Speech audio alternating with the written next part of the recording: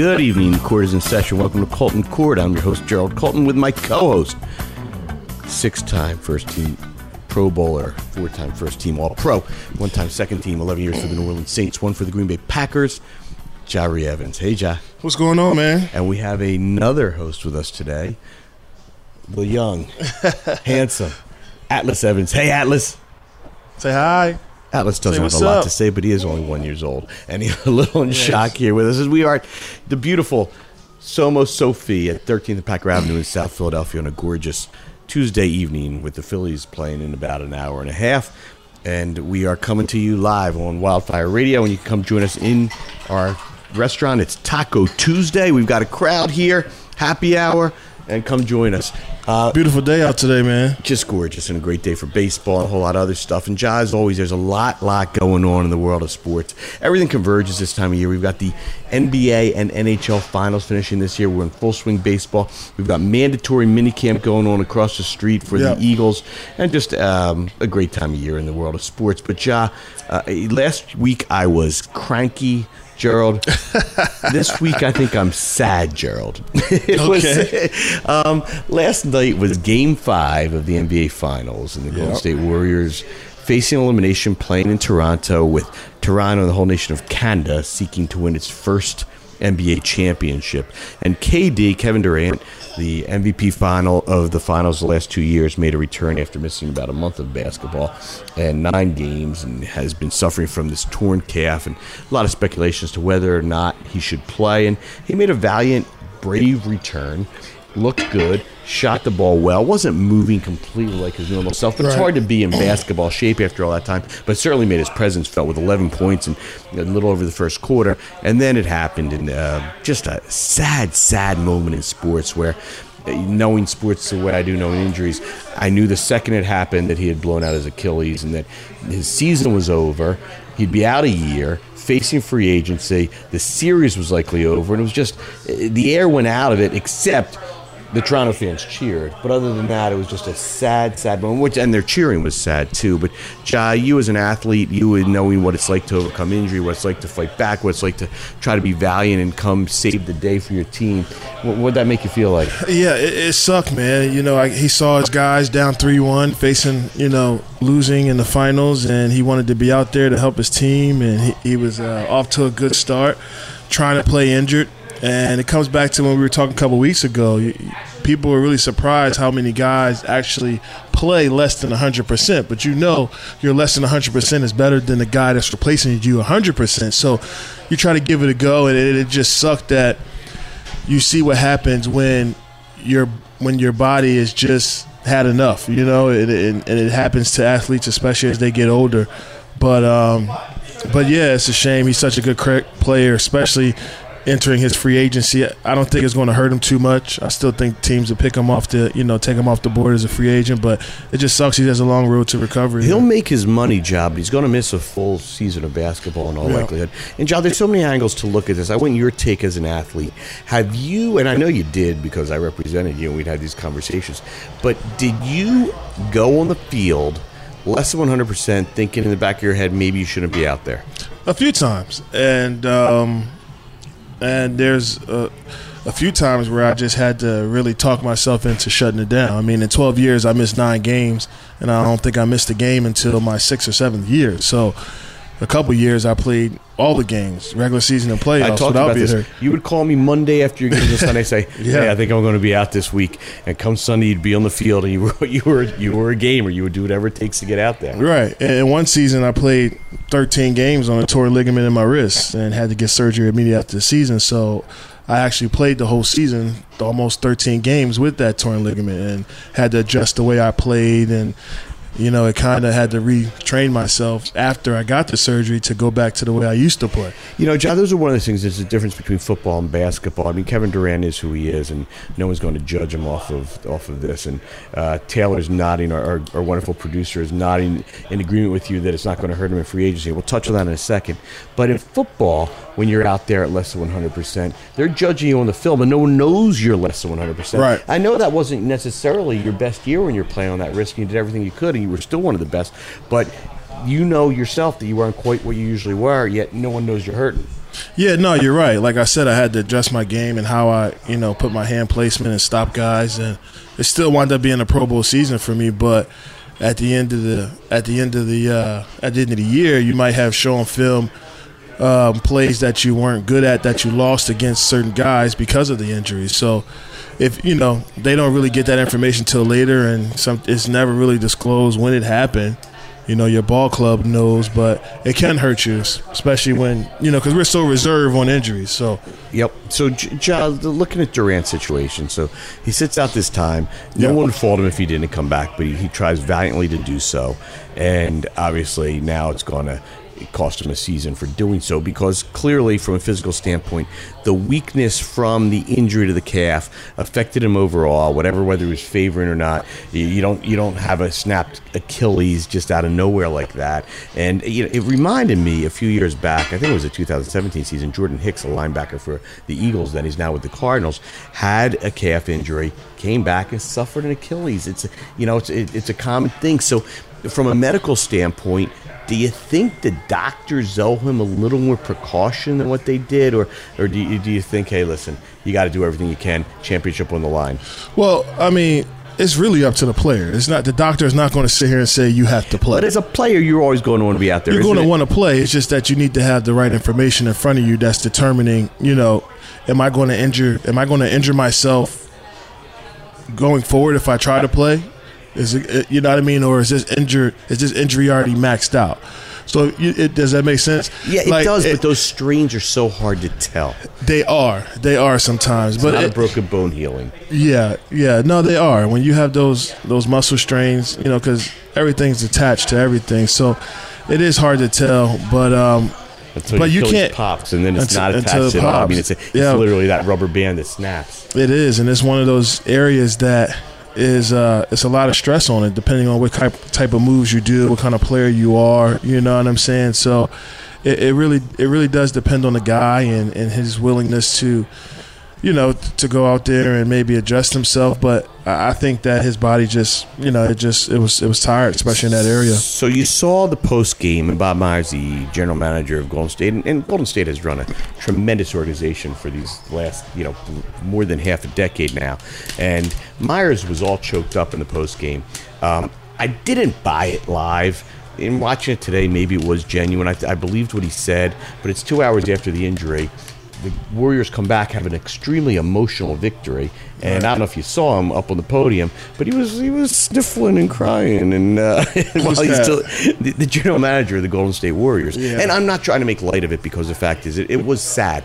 They care about Kevin Durant. The guy gave him everything he had, and then he suffers this injury that they know is really so damaging in missing that whole next year and feeling badly for a guy who's given it his all and trying to do everything for the team. And one of the ironies, of course, in sports is that you actually don't really get paid very much for the playoffs.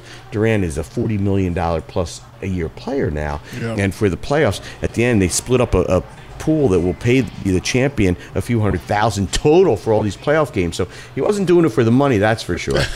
No, when it comes down to the playoffs, is the championship, the ring, the winning, it outweighs the revenue for sure. You can't put a price on that, right? No, you can't. Is there anything you would trade your Super Bowl ring and experience for? I mean, there's a few things. All right, put a value. Go ahead. But you're playing for it to be a champion and be the best in the world. You know what I'm saying? So, emotionally, I think that they just know the reason why he went out there to do it was to get that ring and to help his teammates.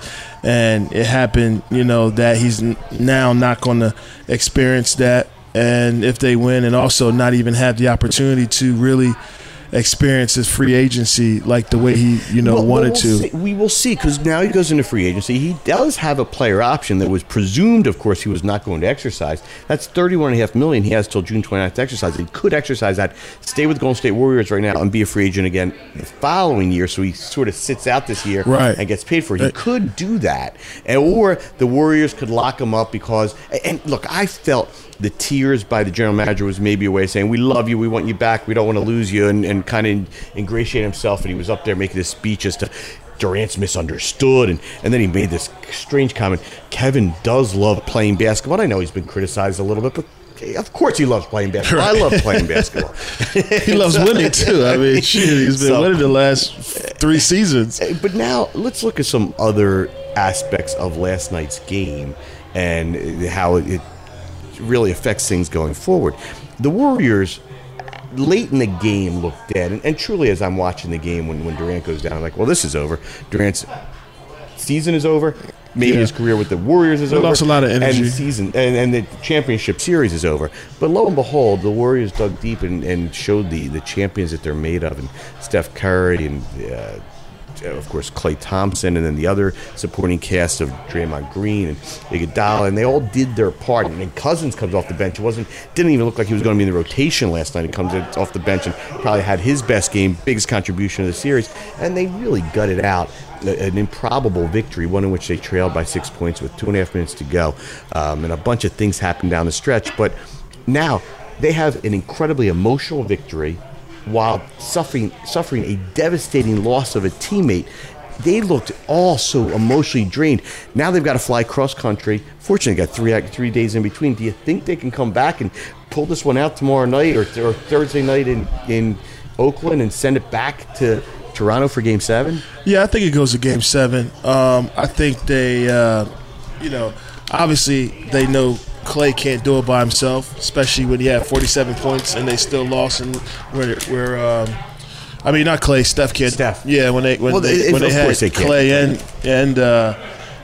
Klay and KD out. So, but with Steph back, I think that they could rally at home and bring all that emotion to Toronto to get a W and force a Game 7. Well, they'll be playing the last game ever at their arena. The Oracle Arena is closing at the end of this year, so they know this is for sure the last game that will ever be played there. And then you look at it from the Toronto standpoint, that's a really awful loss. Okay, they've got the game at home. Right. The crowd's going there for a celebration. KD comes back, so you don't know where you're going to get, and then KD goes down. Now, they really embarrassed themselves. And all these things we talked about. Well, I don't think they embarrassed themselves. Now, hold on. The fans of Toronto. Oh, the fans. And I'm not saying the entire crowd, but there were enough cheers when Durant went down that the Toronto players were like waving them down to stop cheering. Right. That Drake was even waving them down. Drake, who hasn't exactly handled himself so great. So it was a really interesting, terrible moment.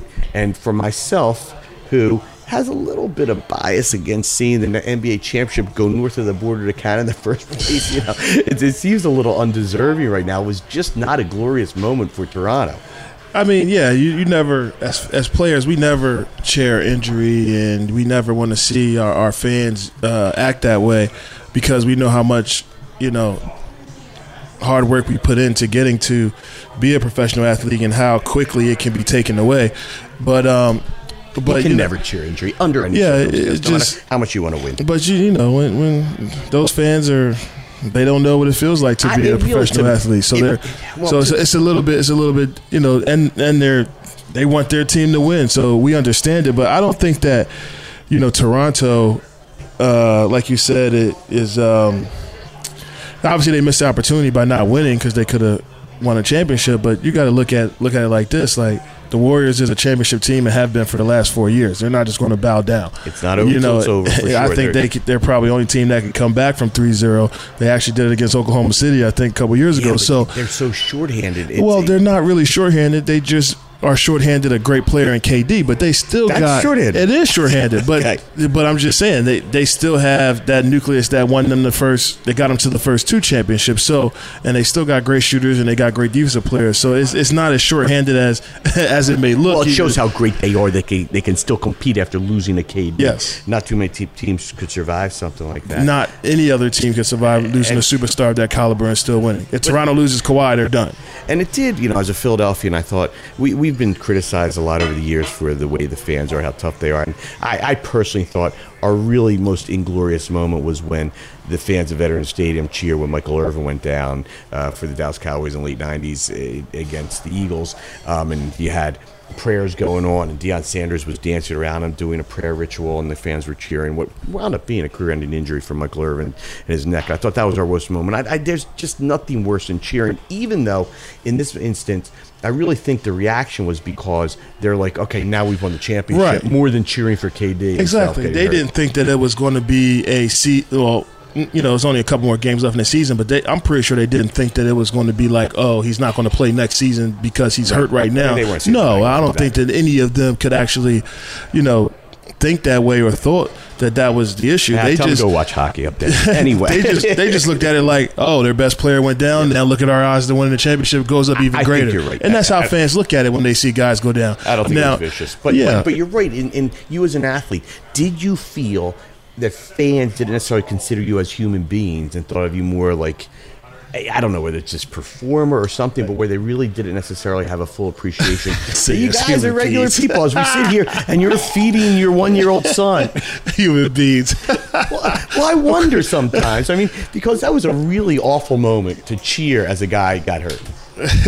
I mean, listen, historically we cheer gladiators in the arena, with swords and things of that nature. So, I mean, we are gladiators in a different arena, in a different sense. But, it is what it is. I mean, I think fans just, they have so much invested emotionally and sometimes financially in their teams and things of that nature. They just want to see them come out on top because when we win as players, they feel like they win as also. There's no question, and they're a big part of our success as athletes. Look, but yes, I do think they think we're human. They do. Okay. And I've heard some fans consider some players as gods too. But I'm just saying, yeah.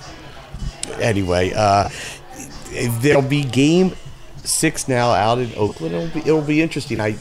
You've given your prediction. You think the Warriors will win it. To me, it was an incredibly difficult loss for Toronto, and for them to have to now suck it up and go back and play.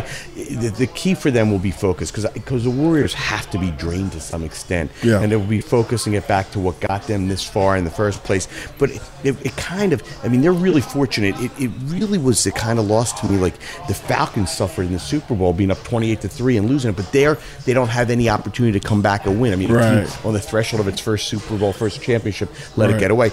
Here, Toronto, the win within grasp of them, within obvious view, and yet they let it slip away, and some questionable moves down the stretch, and a whole bunch of other stuff that contributed, including an awful last play. Yeah. But they at least for their betterment have a chance to 2 chances still to win. Game 6 on Thursday, and then if they lose that, they get the Game 7 back in Toronto Monday night. So my thought is they probably managed to win one of the 2 games, but the whole time I have not seen the Warriors let it get away.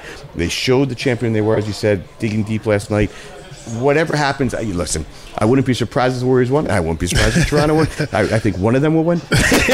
I'm going out on a limb. Anyway, it's a bold prediction. Anyway, last night was a draining, emotional night as a sports fan, and I woke up feeling kind of drained, and I don't have a vested interest in this thing. Yeah, I mean, you're right. I mean, all signs yesterday kind of pointed to Toronto being up 3-1 and at home able to finish it out. Then KD goes down in the second quarter, but that this is how series playoffs and championship things go. You know what I'm saying? It's different in our league because it's one and done. It's win and go home. You know what I mean? So, when you have that series, I think sometimes they actually think about that. Hey, we got 3 chances to get 1 game. It's so different than your sport in football. Of course, it is.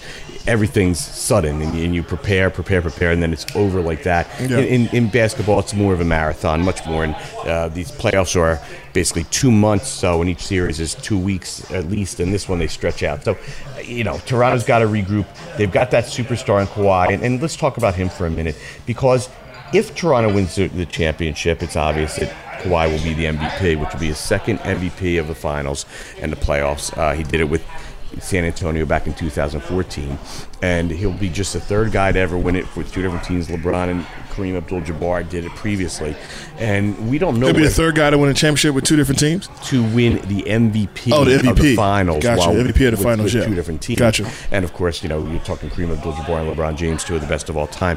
Kawhi Leonard, people have been asking me, boy, is he the greatest of all time? And I don't think he's in that category yet, or necessarily super close. No, he's not the greatest of all time, no. But taking Toronto to the championship this year, if he indeed does, does elevate him to that stratosphere of some of the great superstars of all time, as well as Ja. I have found mystifying what happened with him in San Antonio. San Antonio has run such a good, successful, team-oriented organization now for 20 years. Won a championship back in 1999, won their fifth of the generation in 2014, and have maintained a top level. And guys taking less money to play there, they're sort of the New England Patriots of the NBA. And yet Kawhi Leonard wanted out of there. And you never really understood why, because he is an enigma who doesn't say a whole lot. By the same token, he felt apparently that they were rushing him back from injury and not appreciating the severity of the injury. And now you see what happens to Kevin Durant, and maybe you're like, wow, this is really why Kawhi was doing that. I don't know. I mean, that's what came out of there, that he didn't like the way the doctors were handling his rehab and how aggressive they were pushing him to get back. And it does happen. You do have aggressive doctors out there or athletic trainers who are being pressured by the head coach to get your best players out on the court or out on the field. And as a player, you're just like, listen, I got to listen to my body and do what my body is telling me to do. So it is ironic that that's the situation that he was in last year, and you see a great player like KD hurt himself, coming back too early, trying to get his team, being the best player on his team, trying to get him a W. Well, the ratings were way up for Game 5 last night. I'm sure they'll be even higher probably for Game 6 as the interest continues to build as the series reaches. Well, one thing we know is the last game in the Oracle for sure. For sure. And there are rabid fans out there, They'll be screaming as the team finishes in Oakland and moves to San Francisco next year. Ja, we are live at your restaurant in South Philadelphia, but we're heard on Wildfire Radio. And I want to give a shout-out to some friends of mine over in Manchester, England, who were listening to us for the first time. Oh, yeah? And Kara and Terry recently married. Newlyweds got married in Miami, then did a little honeymoon out in Greece, and now they're back home in Manchester. Nice. And we're reaching people worldwide. Hey guys, hope you had a great honeymoon. Ja, as I mentioned, I'm not cranky, Gerald, today. Today I'm sad, Gerald. And another story that has me sad, but hopefully optimistic as well, is the very bizarre shooting of David Ortiz, Big Papi, one of the real beloved figures in sports and in baseball, the Boston superstar for years, recently retired in his native land of the Dominican Republic, where he really is a god. And you have to appreciate a guy who comes from that place, and it's a developing nation, not a rich place by any means, and he gives so much back there. He's built fields there. He still makes his home there, and is really beloved and is very proud of where he is. And he's sitting around at a bar the other night. He's on a bar stool, and somebody approaches him from the rear and shoots him in the back. And it wasn't. The reports are it could have been really a hit ordered by somebody based on a relationship he could have had with someone in a drug lord. I mean, all the things that can go on really anywhere, but especially in a place like the Dominican Republic. And very, very fortunate for him, it seems like they have saved his life with some surgeries. His liver got nicked, had some colon removed. The Red Sox, based upon what a great person he is in their organization, very generously flew down a medical plane, flew him up to Boston, where he had another surgery to make sure that everything was done well, and apparently it has. And the early reports are that he's stable, and although still in intensive care, and hopefully will make a full recovery. But a really scary, awful situation. And you, again, this is an athlete. Athletes are human beings, of course.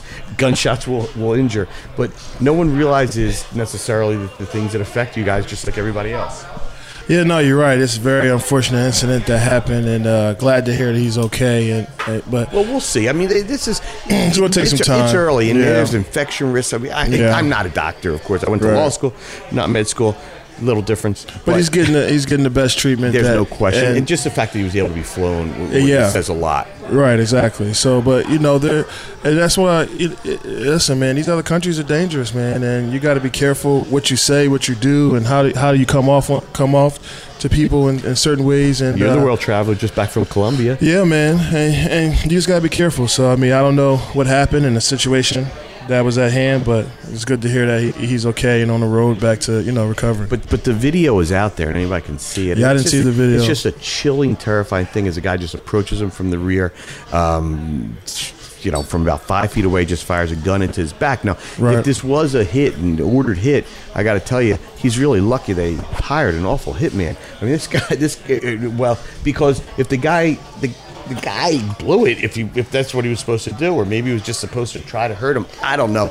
But he could have done a whole lot of other things to make sure that to end his life, and thankfully he didn't. Well, yeah, you're right. Well, I mean, this is not the first incident that we hear of some of these Major League Baseball guys going back to their hometown and getting attacked or getting robbed or whatever because of what they're driving, what they have on, and things of that nature. This did not look like a robbery. No, I understand what you're saying, but I'm just saying this just the danger of these other countries. Like, they are very dangerous, and I know we have our dangers here in America and things like that, but when you really step outside of some of these other nations, you really realize how great we have it here in this country.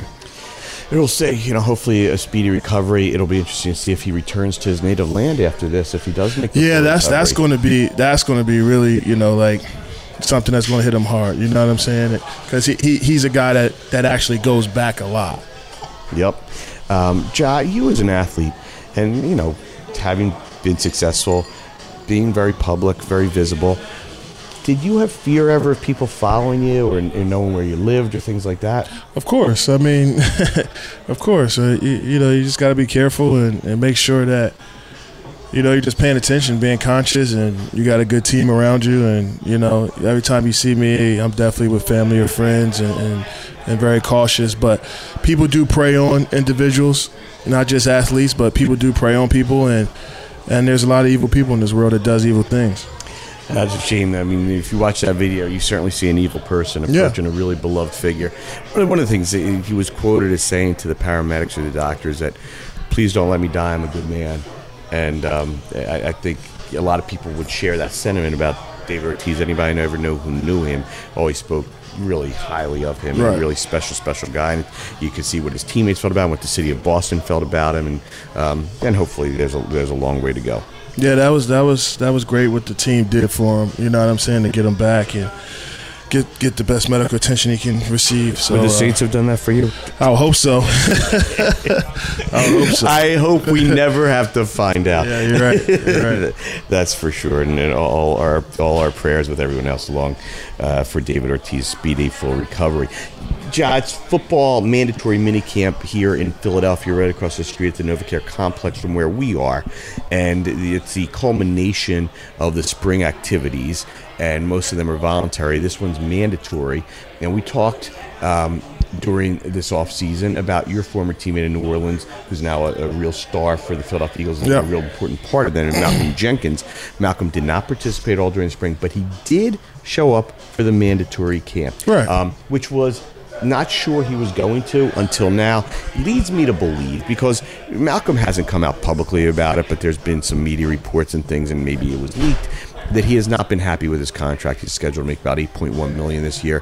He renegotiated his contract in 2016 after originally signing with the Eagles in 2014, and they've made a few adjustments along the way, but basically he's been playing on the same contract for the last 3 years now, and he's still got this contract runs to 2022. This is Malcolm Jenkins' last contract, unless they do something to adjust it right now. And Malcolm, looking around the league and where he is in the pecking order of safeties, he's somewhere around 8th to 10th. It's hard to exactly measure, but he's in the upper echelon, but not at the top.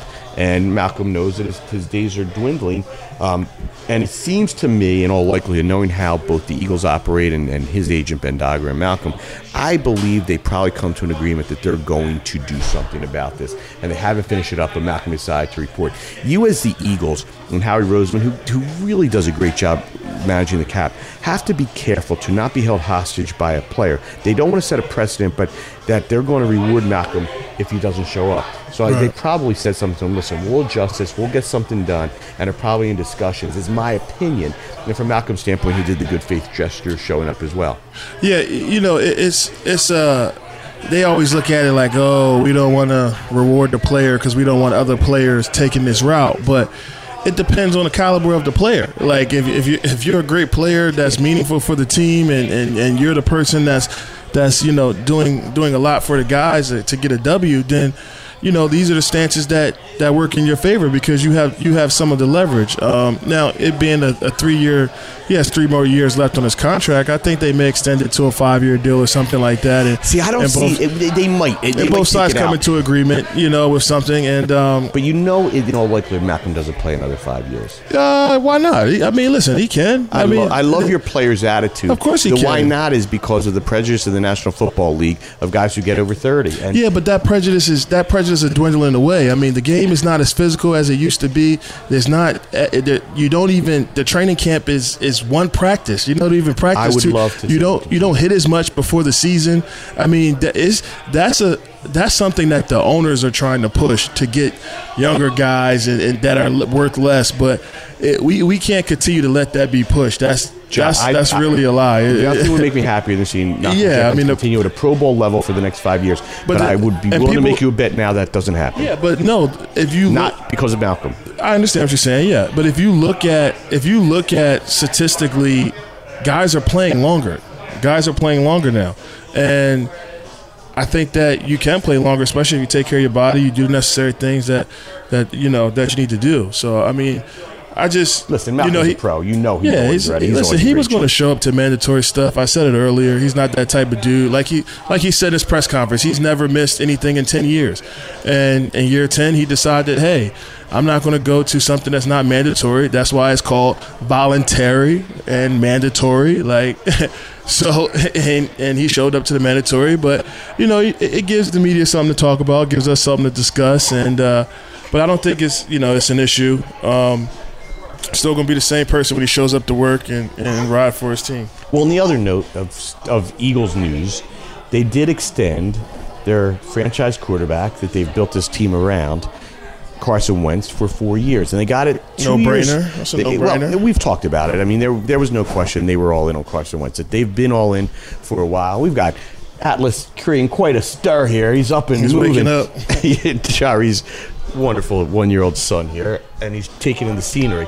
But and we've got offers from our studio audience here willing to grab him as well to assist you as we continue. But Carson Wentz last week reached an agreement with the Eagles to extend his contract for 4 years. So he's got the 2 years remaining on his rookie deal, and now 4 years after that. And the 4 years were done at an average of $32 million a year, as the reports. I tried to see if the NFL Players Association had it up yet as to what the actual contract is, because I can tell you historically, media reports of contracts and actual contracts don't always match. Right. So I always want to see those real numbers, whether the agent was trying to put something you got the inside scoop. But unfortunately this time I don't. But I got to believe that the reports are probably pretty close to accurate, that it's a $32 million on average contract. And, I look at these differently, as does Alice. Thanks for the participation, bud. But the $32 million a year is $3 million a year less than Russell Wilson's extension. Yeah. And listen, we're talking big numbers, and we're putting Wentz now in the top 5 category of quarterbacks. But from my standpoint, it's a little light. Even though the guarantee was reported at $117, I think the actual guarantee is going to come in less, and there's going to be some kickers as to he has to stay healthy for the next 3 years for some of those to kick in. So I don't even think the report on the guarantee is accurate, and I'll know for sure when I finally see this posted on the site in a few days. But the bottom line is that Carson Wentz signed a nice extension for Carson Wentz. Yeah. I also think from the Eagles' standpoint, it was a great deal from the Eagles' standpoint. They are able to extend him 4 more years, so they have him for 6 years committed. Yep. But they're able to put some of that, prorate some of the bonus money on the new years onto the current year and next year, so they get credit early and cap relief early, and able to really set themselves up to add stuff as they go on, and to keep keep their own guys, add free agents. Really great management by the Eagles, and you've got a happy quarterback.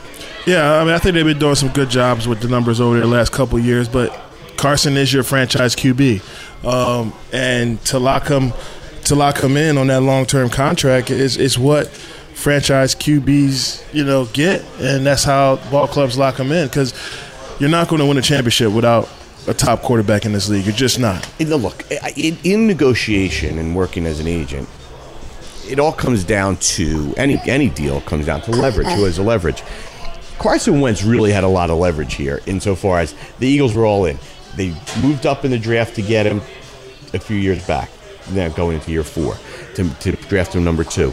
They had Nick Foles win a Super Bowl for them in his absence and his injury, and got rid of Nick Foles. I mean, this is Carson Wentz's team. Yeah. If you want to have some leverage and you knew you could do stuff, Carson Wentz has it. They're not letting him go. By the same token, it's good faith on both sides. They did have him for 2 more years. There's franchise years potentially for the next 2 after that, although we're going to have a new CBA, and I don't know what the status of franchise tagging players will be. But look, it's a good deal all the way around.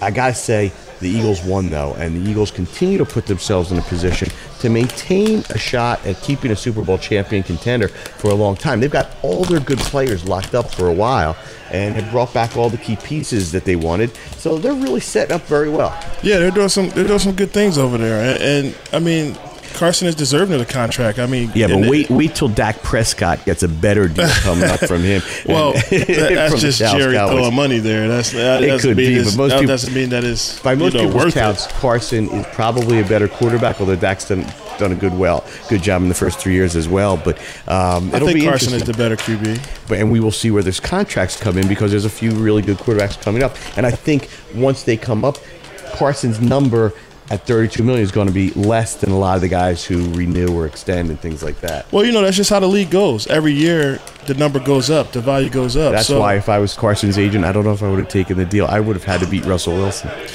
Well, the thing that Russell Wilson has is he's got a Super Bowl ring. Not just that, but he's been to 2, and he's like, Russell's stats is like, he's the only QB to do what he's done in the first 5 years of his career. Like, his stats are pretty. I'm a big Russell Wilson fan, and I'm not knocking Russell, but I think Carson Wentz was in the catbird seat here, and I think he was, but I think he also, was happy with what was thrown out. He can't be unhappy. Yeah. He can't, $32 million a year, 128 over 4 on top of the 2 years he had remaining.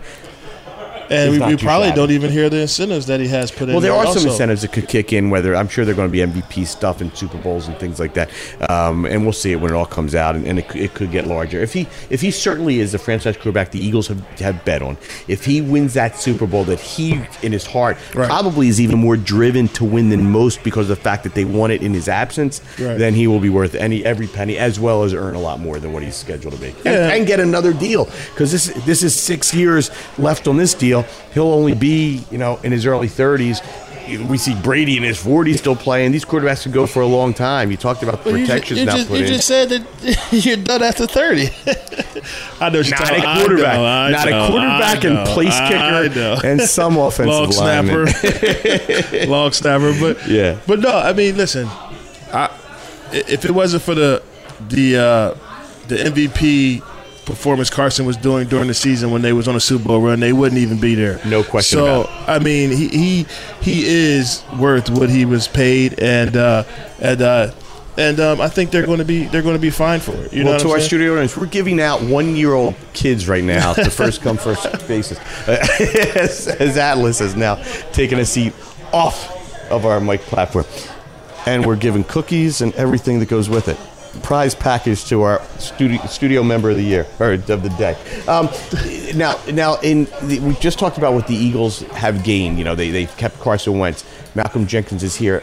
They suffered a significant loss this week, and one that I had talked about previously, because I had heard rumors of this for quite some time, even before the draft, that Joe Douglas, the personnel director, the number 2 in command under Howie Roseman in their football operations, was named the general manager of the New York Jets. So Joe has taken his talents up the turnpike, his talents and talent evaluation, and left the Eagles. He had a very successful 3 years here that included the Super Bowl champion. He is a really good talent evaluator. I've known Joe for a long time. He was a scout for the Ravens. Then 1 year working for Ryan Pace, your old guy from New Orleans who was up in Chicago. Did pro personnel there for a year, and then he came here and did a stellar job as a GM. So it's a loss. And so he was in Chicago for 1 year before the Eagles hired him as GM. Oh, wow. So I am really happy for Joe. He's a good guy, and but it is a loss for the Eagles. Yeah. And we'll see if that kind of loss hurts them, because they have done a really great job in the talent evaluation and setting this team up to be good. And we'll see how big a part that Joe Douglas might have played. That's hard to tell from the outside who's calling shots, because Howie Roseman is the number one guy in command. Right. And I've heard different stories from different people as to who actually is responsible, as well as some people outside the organization. Everyone wants to take credit. I don't even want to say some of it. Bottom line is, the Eagles have done a nice job in their personnel evaluation over these last few years. Well, who's taking credit for the bus? Anybody take credit for which ones? I'm just saying. No, nobody takes credit. No, they blame all those ones on Chip Kelly. Oh, okay. Gotcha. but the recent success has all been shared, and it's been a lot of success. Yeah. And we'll see if Joe Douglas represents a huge loss going forward, because you can't know right now. Some of these things take a long time, but good for Joe. But you know that losing those guys in your front office can really affect you big time. It can. It really is a team effort. Those guys up there put hours and hours and hours in of watching film, trying to get the right, trying to make the right decisions, especially when you're dealing with the college game and the pro free agents that are out there, because you can waste current guys on your team that are playing well time if you don't surround them with great talent to help the whole team win. Football is really the only game where one person really can't do it, you know what I'm saying, on their own, like a Kawhi, who's actually just crushing it in his first season with Toronto and got him to the finals and on verge of winning a championship. That typically doesn't really happen in football. It's not one safety or one corner or one linebacker or one lineman or one receiver or running back or QB, even at that matter, the top position that's just going to put you in the championship. Everybody has to perform and up their game to make the dream happen. So, it's a team effort, and I think that's why they have the longevity that they have at that position up there to get it right. Because as players, if we don't get it right, they get rid of us. But at those upper management positions, you got like 5 to 8 years to get it right. You know see GMs that just keep going on, like this Steve Kimes down in Arizona, and he goes through a coach every year, but he stays on. So like can be immunity. Like Matt McMillan at Detroit, who I played with. I played with his nephew at Bloom. He had 5 number 1 draft picks in a row or something like that. So. That they give those guys a little bit longer leeway than they do the players, so to get it right. So, Ja, I'm curious from your perspective as we go through this whole offseason. Basically, we know that the NFL is almost a year-round sport for its players now, more so than any other sport as far as the time they want you to be at the facility. And your season ends sometime early January or February if you win the Super Bowl, or sometime in between. And Atlas is really a great addition to this show. But anyway, so Ja, you go through the off season, you get a little bit of break after the season ends, and then you report back sometime either late March or April, and you do your off season stuff, and now you've got this mandatory camp. How much does that really matter? You're here in June and in the spring still, and you're going to break for 6 weeks before you actually report for training camp. Do these camps really matter? Do they go into your success as a team? I think they do. Some of it is more of a babysitting role. The coach is able to put eyes on you, see how you look, see if you're doing what you need to do while you're away from the facility.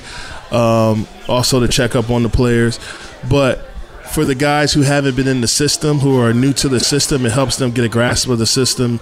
It helps them come in contact with the person that's throwing them the ball, the defensive guy that's setting up the defense, making the calls. It kind of helps guys get on the same page in a non-physical environment. So, you think about it, okay, the OTAs and the OSP, the off-season program, is your non-physical environment. It's your environment that's really more in the classroom, more teaching, more, learning how to communicate with your teammates without saying a word. And then your training camp is more of your physical environment, seeing how you respond when your body's tired and you're hurting and you're banging. And you also have to do the thinking part to it. That's also so. But I think the major thing they get out of it is that you get more than one chance to learn the system. So you start from the beginning in your OSP and OTAs and from the very beginning and learning the plays. And then when training camp comes around, you start over again. So you go at it 2 times before the season starts. So, Ja, okay, let me take you back a couple of years when you're still a player in the NFL and an exceptional one at that, and the whole rhythm of your year. So you're going to finish up this week, and you're going to break now for 6 weeks. Right. What would you do? What would your mindset and physical set be over that sort of break that you get, which is the last break you get, because then from the time you report in late July all the way through hopefully to February when we win a Super Bowl, you're not going to get a break. So how do you handle that? What happens in that month? Well, it's not really a break. You're just continuing the process that you've been doing with the team during the OTAs and OSP for the previous 6 weeks. Your break really comes at the end of your season, whether if it's before the playoffs, if you didn't make the playoffs, or if you lost early in the playoffs, or if you won a championship. That's how I always approached it. That's really where you want to take the bulk of your break. I really use the offseason to get 3 different trainings. So I would train with, before I went to OTAs, I would train with, down in Florida with P. Bomarito, and then I would go to OTAs and train with my team. And then before training camp, after OTAs, I would come back home and train with my trainer here in Philadelphia that I've been training with since I was in college. So I use it as an opportunity. Give him a shout out. Who was it? Yeah, Julius. Yeah, my guy partner. Julius King. Yeah, over at All Fitness. So I would use it as a way to get 3 different programs in, because I know once the season starts, I'm going to be in one program.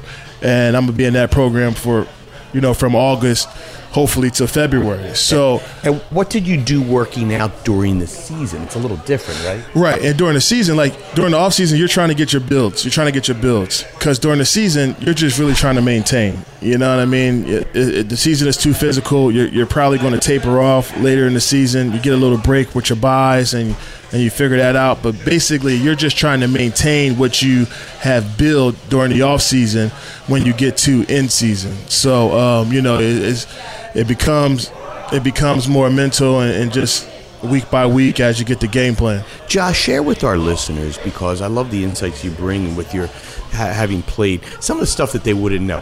When you would leave for your break, and you're just claiming it's not really a break because you're still training, right, they'd give you a weight you have to report at when you return, didn't they? Oh, yeah. I mean, they give you a weight to report at. You gotta. That would kill your night out and the wings and all that stuff, right? Exactly. You got to do a conditioning test, but that's why I say you're not off. You know what I mean? Because if you leave, OTAs or OSP off-season program, and you're like, oh, I'm gonna take a week off, or I'm gonna take 10 days off, then you're losing everything that you worked on as far as you're maintaining your weight and your weight strength, and then you got to really ramp it up for 3 weeks before you report. And if you don't report what you signed off on that you're going to report at, or you fail the conditioning test, and it's going to set you back another week and a half, 2 weeks of training camp.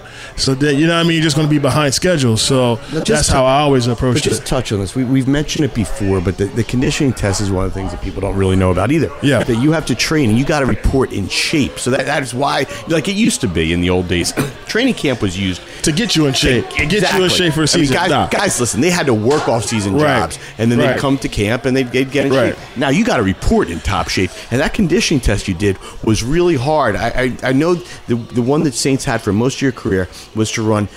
It was 300 yards. Right. It was 300-yard shuttles. So 50 yards back and forth 6 times. Yeah, 50-yard. And you had to do it under a minute, and you had to do and then break, and then for 2 minutes. Yep. And then you had to do it again, and you had to do 3 of those. 3 legs up. Yep. 3 rounds of it. Yep. You are literally twice my weight, basically.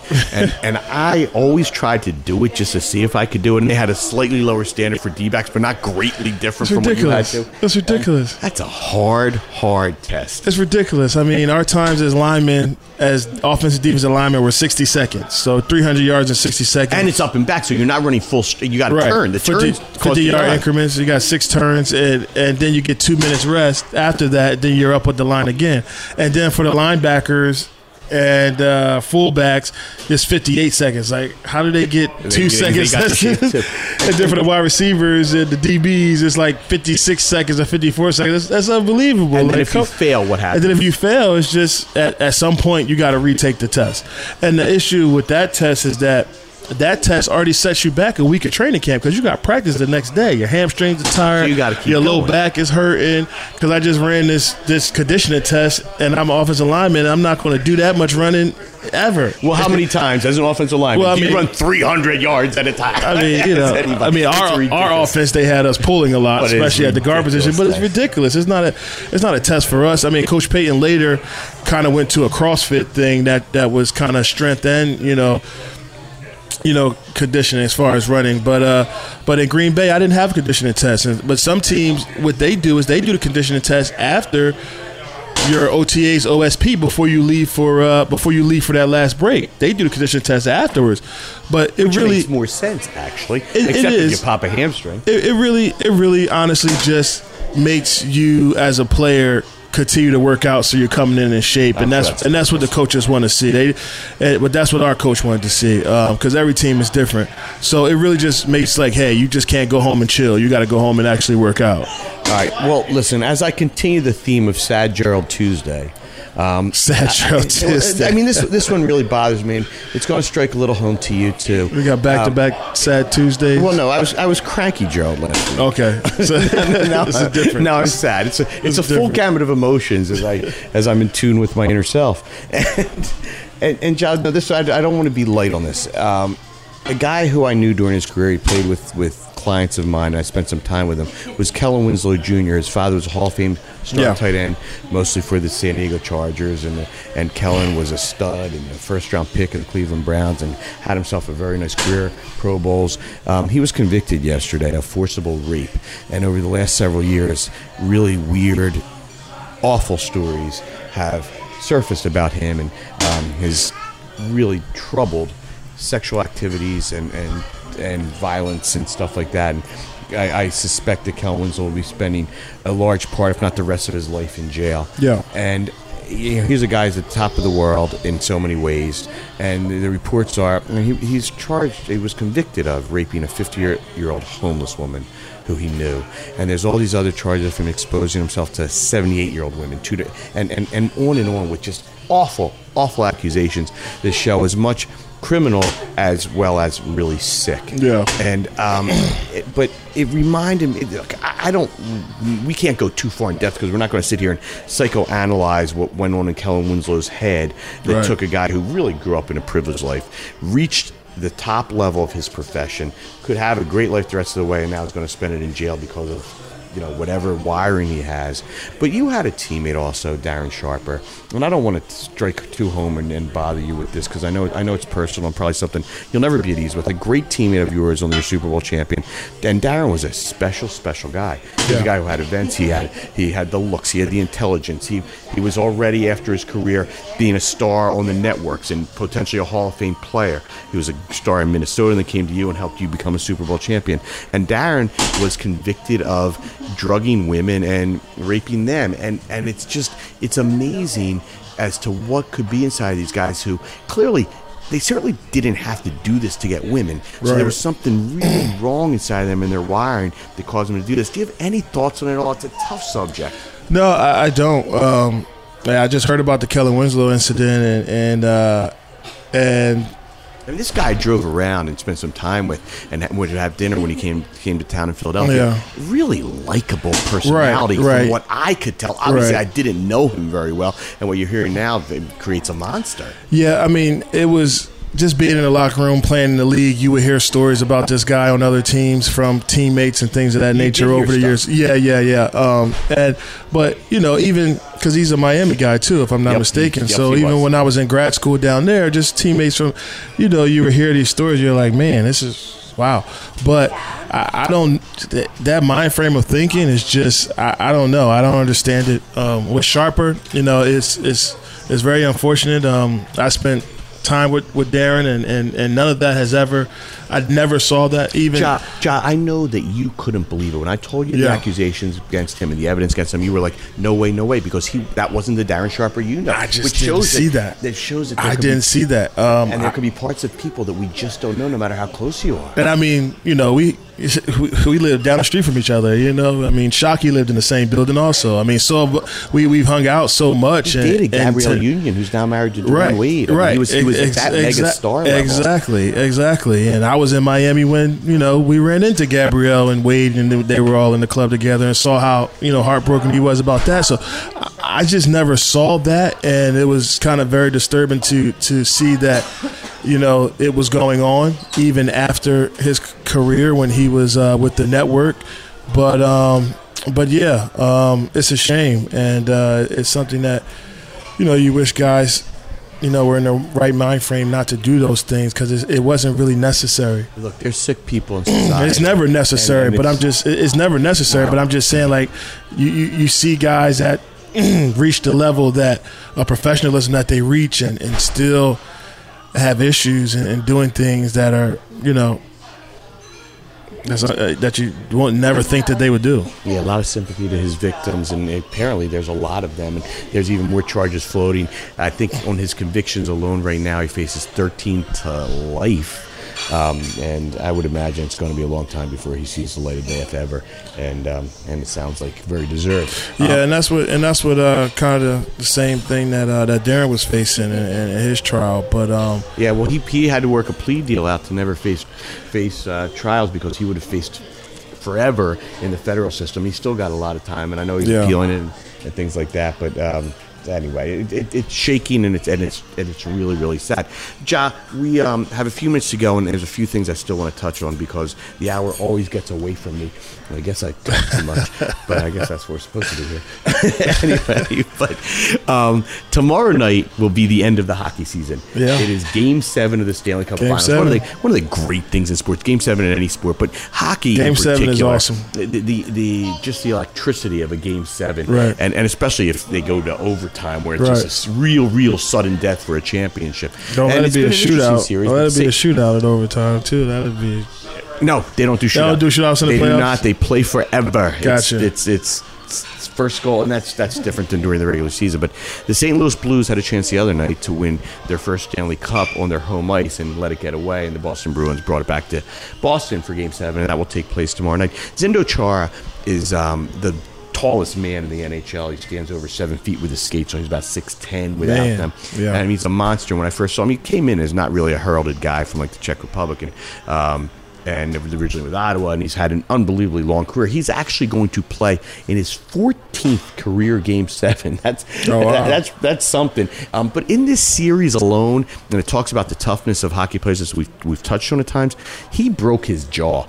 A shot came, and he had his stick out to defend it, and the puck deflected off his stick into his jaw, knocked out some teeth, broke his jaw, and that guy came right back. I mean, it is unbelievable how tough these hockey players. He's playing with a wire jaw in Game 7 and making a difference. I think those guys really want that to happen. Like, they're like, listen, I mean, hanging out with these guys, watching them pop their teeth out at parties and stuff like that.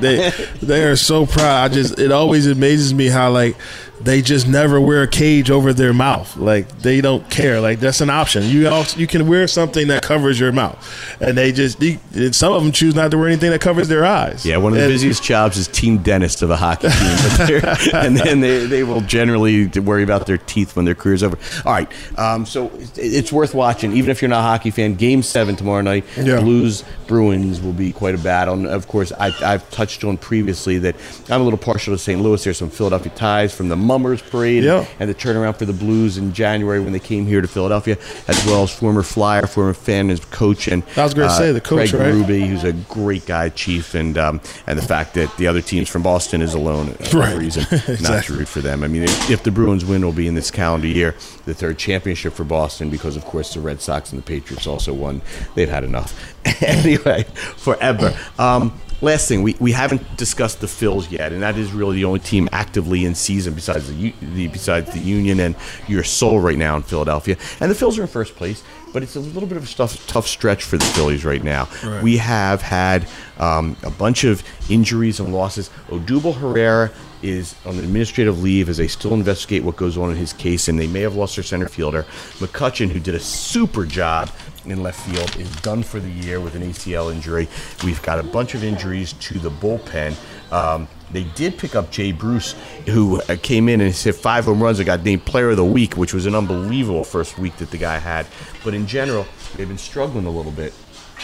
And as we approach now, coming up on mid-season, the Phils are in a position where Kapler's over-managing and micromanaging is starting to be questioned, and his real use of the bullpen, which is worn out, and maybe their lack of starting pitching when there were some signs like Keuchel and guys they could have signed. Jots, it's a critical stretch here that the Phils have to make sure that they weather. They've lost their last few, I guess. They also lost 2, but they've really got to weather the storm here and get the ship back righted. Yeah, I mean, I guess they're approaching the halfway point of the season, kind of, or they still got a little bit way to go. Pretty much the end of June, but we're into June. We're 60-some games into the 162 games. So you'd like to see them turn it around, before they enter the back half of the season. For the most part, they've been good. They've been decent on offense and okay with their starting pitching, but Jared Eichhoff has really struggled in his recent starts. Arrieta has not been good, and then you got to get Eflin and whoever the 5th guy is, whether it's Pivetta, and likely is righted. It's just, and the bullpen's off, and you don't have a closer, and now you've lost Dominguez for the rest of the year. They got to get healthy. They got to get healthy. They got to get in sync. And Atlanta, meanwhile, goes out and signs Keuchel, and they're playing really good ball, and that's their number 1 threat within the division. Right. So it's a tough little stretch here for the Phils that you hope they weather, and you hope they are able to maintain where they are, because it's been a fun start, and you hope it continues. Yeah, they got to get healthy. Guys got to step up, start playing better. And, management has to be in sync with, starting lineups and putting the right people in the right position to be successful. Yeah, I mean, Gabe is under some scrutiny, and probably rightly so, but we'll see how they handle it anyway. And also acquiring the right people to put on the ball team. They have to get in sync with that too. They will definitely be making some moves before the trade deadline. Right. And so they have to get in sync with all pitcher for sure. Yeah. Maybe some help in the bullpen, and it might be an outfielder because you're down potentially two starting outfielders. Guys. Exactly. So now Franco's been awful. So so you're about to see the whole picture of people have to put their best foot forward. You know what I'm saying? From management to players. And when I say management, I'm talking about scouting and managing the game, the coach, to players.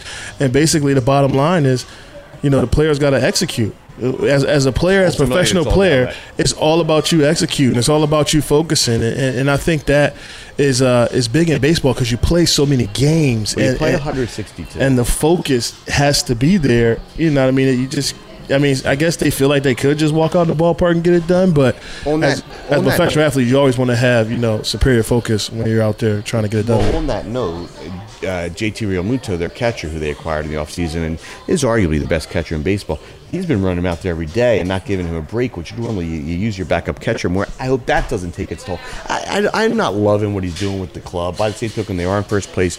There were a lot of acquisitions this offseason. It's kind of a new team melding together, but you really want to see them solidify their hold and have a postseason here in Philadelphia that we haven't had in quite some time. Right. Anyway, Joe, we've touched on a whole lot of stuff. We always want to conclude with get Colton's champions in here. We got a studio audience member. So what we do is you throw us a year. DJ King Leo about to DJ here for Taco Tuesday. Yeah, we got DJ King Leo in the house. Please come by Soma Sophie. Every you don't Tuesday. know what you're missing if you haven't been here at 13th and Packer Avenue. Good afternoon, fellas. Hey Leo, welcome. So how Colton's Court works, so we do Colton's champion. This is our segment. You give us a year, and Drew going to give you the champion in all the 4 major sports. Wow. Baseball, basketball, NFL, and hockey. He also going to give you the NCAA champion in basketball and the president, if he can recall it. It goes back to 1902 as the start of baseball. But it goes back to 1902. But that was just baseball. Then in 1920, the NFL started. In 1927, the Stanley Cup came in. In 1947 was the NBA. So you just throw out a year. Okay. And he'll figure it out. Okay, gotcha. Any year. Am I doing the fact check as well? No, we got Taylor. Okay. Taylor, our erstwhile producer will give the fact check. Gotcha. So you got to think of a good year because he's like 99.9% right on this. And in 48 episodes here. Okay, well, I guess I'm going to keep it simple. I'll go back to my year of birth, 83. 1983, a good year. Because in 1983, the NBA champion was the Philadelphia 76ers. You picked a good year. Wow. And they beat the Lakers in 4 games, one of the thrills of my lifetime. In baseball, the Phillies were in the World Series, but they lost to the Baltimore Orioles in actually 5 games, and that was the Wheeze Kids. In hockey in 1983 was the last of the Islanders 4 Stanley Cups, their run. And then football would have been Super Bowl 18. My math is off. Super Bowl 18, which was I just got to make sure I got this right. It was the Los Angeles Raiders winning the Super Bowl in 1983. That was the Redskins, right? Marcus Allen, maybe. And then what am I missing here? You said, you missed it. I got basketball, football, hockey. Hockey was the Islanders. NCAA in 1983. I just got to make sure I don't. Was it the Raiders in the NFL, 83? Yeah. 1983 was the North Carolina State Wolfpack with Jim Valvano running all over Jimmy the court V. on the Derek Wittenberg to Lorenzo Charles dunk at the end. There if you go. went to the White House, you would have shook hands with Ronald Reagan. So I think we covered them all, right? Hey, good job, man. All right. Wow, yeah, I was there to see the fact checks. Yeah, that pans out. Yeah. Wasted knowledge, but we use it here on Colton Court. So, hey, listen, John, we covered everything in an hour, and again, it was sad, it was sad Tuesday for me. We had cranky last week, sad today. Hopefully next week we'll be happy or celebratory. By then we'll have a crowned NBA champion, a crowned NHL champion. We'll be heading into the draft in the NBA, which will be really interesting as to how that plays out, and then hopefully the Phillies will get this ship righted. Anyway, thank you, Taylor. Thank you, our studio audience. Thank you, Atlas. And thank you, my co-host, Ja. Peace. On behalf of my co-host, Jerry Evans, I'm Gerald Colton saying thanks for listening. We'll see you next week. Court's adjourned.